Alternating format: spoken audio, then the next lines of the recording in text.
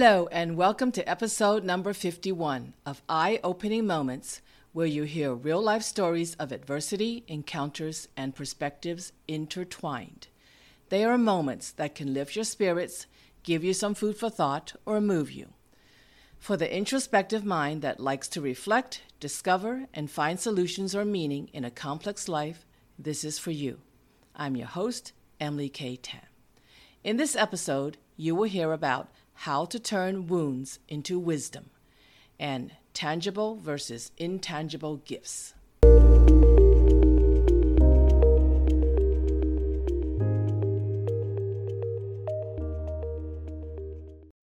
How to turn wounds into wisdom. My 14-year-old student asked me, "Teacher, what does it feel like to be old like you?" Instead of getting offended, I had to laugh at his innocence. But in the next moment, I whipped out an unexpected answer that came out of my mouth. I said, "Well, I would like to be young like you and have all the strength to do active sports. But I am glad to be old and have wisdom." My response surprised him as he smiled and had no verbal response. More importantly, I was surprised at what came out of my mouth. As soon as I said it, I no longer felt sad to be old. I felt proud to have had many experiences in life which gave me wisdom. Once disturbed by becoming older and older, I now had an appreciation for the wisdom that comes with it. Wounded by Mom, who sent me away at the age of 5 to live with Grandma Sandy, I carried the thick scar for the greater part of my life until I realized its impact. Though I felt unloved, unwanted, and unworthy for much of my life, I tried to do many things on my own to say that I didn't need Mom or anyone. While that was the child in me acting rebellious, I mustered the strength to be independent. I walked 8 minutes to the bus stop by myself at age 8. I learned to take the subway on my own to go to an after-school class when I was 12. I found a way to pay for my college education when I was 17. That was my proudest accomplishment. Through the struggles, I developed creative skills to solve many problems. I self-learned and searched for information or knowledge to help me. My survival instinct allowed me to do it all, but it also took a tenacious character. The determined me found my worthiness in myself rather than in a family that didn't care for my existence. Feeling tossed at age 5, I fought my way to become self-sufficient. Though it was a traumatic experience, it developed me into a strong woman who is brave and independent. Of course, I could have taken a different path, like drugs, alcohol, or even murder, to deal with my pain, but I didn't. Perhaps I wanted to prove myself worthy, so I did things to lead me to a better future. Maybe I thought my relatives never thought I would amount to anything, so I had to prove them wrong. I had to prove to the world that I was somebody. I wasn't going to be a nobody because Mom tossed me away. I am a somebody with stories to tell, anecdotes to share, and experiences to touch others. Devastated by a boyfriend who cheated on me, I ceased to love again until I learned to forgive. I considered myself observant and reasonably intelligent, but I got blindsided by a cheating boyfriend. I believed myself to be strong as a bamboo that may fall and bend but would always swing back up. But the devastation of the breakup and the betrayal left me moving like a robot with no feelings. Shocked and numbed, my gears shifted to the neutral position. It was strange to be not happy and not sad about it all. I was a feelingless human being. An escape to another country helped me forget the devastation. Though I lived far away in another country for years, the cheating boyfriend would occasionally show up in my dreams and let me know that I did not forget the trauma. With remnants of the shock still in existence, I decided to take a personal development course to resolve the issue. It helped me discover that I was punishing myself. because I had not fully forgiven him or myself in the relationship. I was right, and he was wrong, so I couldn't find a way to forgive. And because I didn't forgive, I punished myself with a 10-year sentence. The aha moment came to me. Refusal to forgive is to punish and torture myself. I was self-righteous so that I couldn't forgive. But I didn't want to punish myself. I didn't know I was torturing myself by being unforgiving. In a simple declaration spoken aloud, I forgave him and myself. Suddenly, after 10 years of being in the jail of torture and self-induced punishment, I freed myself from the chains of unforgiveness. Freedom stepped forward, and the door to love opened. It was exhilarating. Wisdom healed the wounds. Helpless by a worldwide pandemic that left me jobless and homeless, I was panic-stricken until I found my escape. Without a job for over a year, my savings quickly dwindled, and I was on the brink of being unable to pay the rent. Though I had some emergency funds, dipping into them led to their depletion too. Luckily, a friend allowed me to stay with her indefinitely, but I still needed to pay for food and other necessities. Each day was an attempt to figure out how to overcome the travel ban, preventing me from moving overseas, where I had a job waiting for me. Every day was like an attempt to climb Mount Everest. When I reached the top, I would be out of my misery, but how would I get through the climb? Visualizing the existence of possibility, seeing I am possible instead of impossible, propelled me to press forward and pull out my creative problem-solving skills to help me. I read and reread news and travel restriction updates. I discussed the problem with my most gracious friend, who allowed me to stay in her home. By seeing possibility, we devised an idea within the restrictions that allowed me to travel where I needed to go. I took action to resolve the issue and relieve the pain and desperation. Sitting in a state of limbo was over when I finally boarded a plane to my new home and job. With each challenge, the pain seemed harder to bear. Though my insides felt weaker and weaker, I fought harder and harder to overcome. I call it a matter of survival.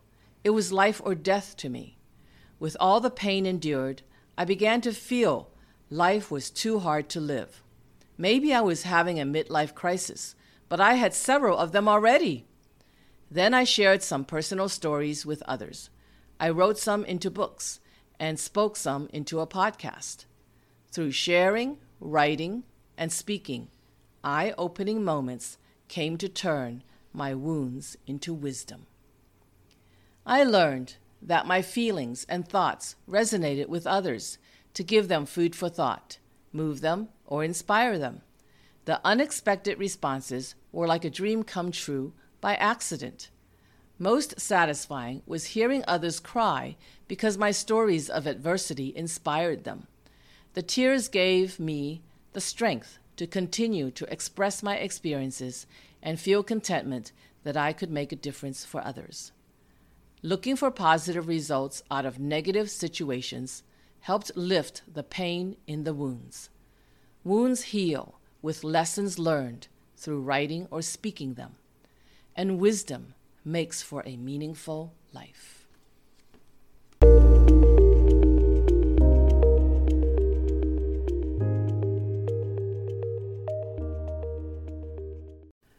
Tangible versus intangible gifts. Keith, my first love, who stamped a permanent place in my heart, gave me 2 caterpillars on a leaf figurine that said, "Happiness is being together."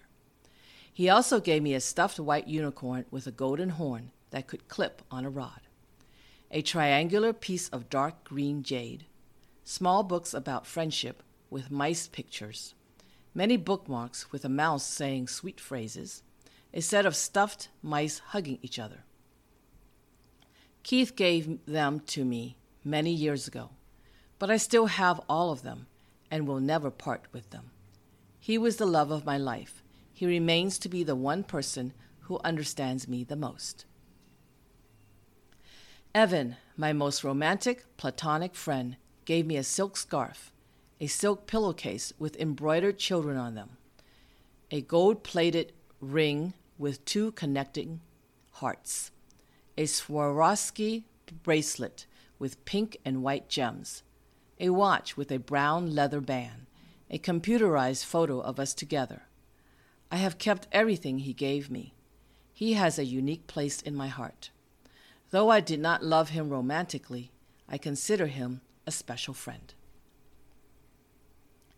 My ex-husband Anson gave me a mountain bike, a basket with an Easter bunny and egg-shaped chocolate wrapped in silver foil with pink lines, a stuffed panda, and many other things. I was touched when he bought me the expensive mountain bike when we had been dating for only a few months. However, many years later, I sold the mountain bike when I moved out of the country and sold or dumped everything else he gave me, including our wedding pictures. I haven't found the right words, but I call it a relationship I just wanted to dump in the garbage can.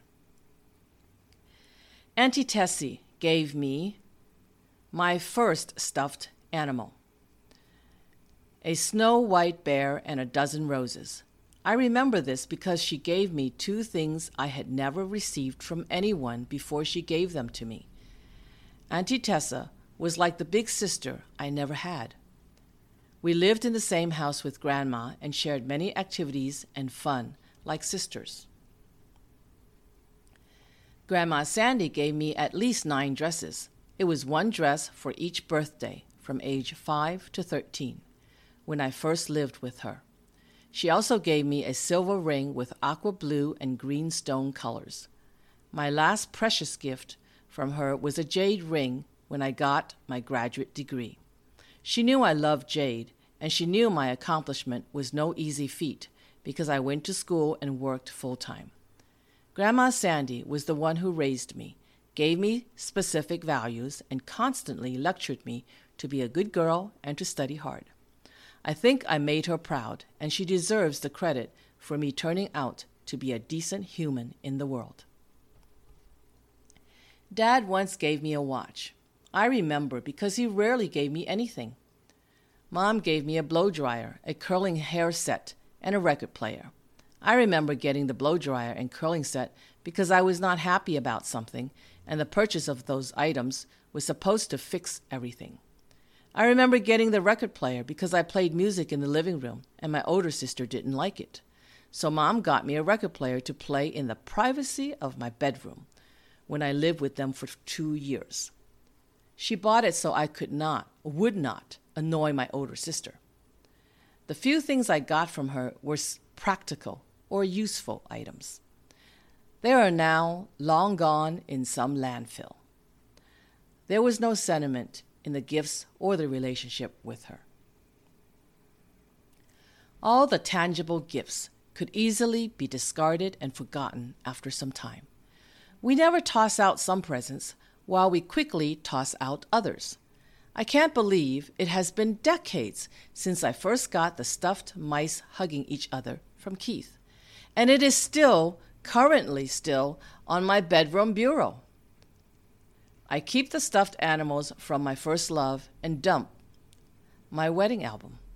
Interesting. It is food for thought. We also get intangible gifts from others. We don't often think about the intangibles, but we get precious and priceless intangible gifts from others. They could last longer and affect us more than tangible gifts. They are more food for thought. Everett, a language partner of mine, unknowingly gave me several invaluable gifts. Through our conversations, he helped me realize that all my adversities were a part of the spices in my life, and they were not necessarily bad to have. We all have dull, happy, exciting, and challenging moments, The variety all combines to make an abundant life. I never considered that I had an abundant life, but Everett helped me see that I do. The lessons learned, the new perspectives, and the insights gained all make for a meaningful life. What could be more precious than feeling that we have a meaningful life? Everett inspired me to write about my moments of adversity, encounters, and perspectives. I am tickled to be a published author and overjoyed to have found a passion for writing. Thank you, Everett. Keith, my first love and best friend, gave me encouragement and strength to move forward whenever I had a problem. His perceptive understanding of me gave me comfort. Though he is a part of my past, he continues to comfort me in my heart. Whenever I feel misunderstood, I am comforted knowing that someone in the world understands me, and it is Keith. Though he is no longer by my side to encourage me, in my mind, I can hear him whispering words of encouragement and giving me the strength I need. He is forever in my heart. Thank you for always being with me, always and forever, Keith. Selena, the most valuable friend you could have, is my friend. Her generosity and kindness are immeasurable. Her example always reminds me to be more giving, kind, and helpful to others. I know of no one else who would have done what she did for me. When my grandmother died, she flew from the west to the east coast to attend my grandmother's funeral when I needed someone by my side. When I lost my business and boyfriend at the same time and needed to get away, Selena arranged for me to stay with 3 sets of her relatives for free. It was at different locations in another country. When my belongings were shipped overseas and there was a travel ban because of the pandemic, I couldn't move abroad as scheduled and be present to sign the necessary documents. Customs said my possessions would be auctioned off if someone from the USA didn't sign the papers. Luckily, Selena was a citizen and could fly over and sign the papers. She also had to go into quarantine for 2 weeks. What friend would do that for you? Thank you, Selena. The intangibles remind me to appreciate what others give us and to show others we thank them for their contribution to enriching our lives. As Art Buchwald said, the best things in life aren't things.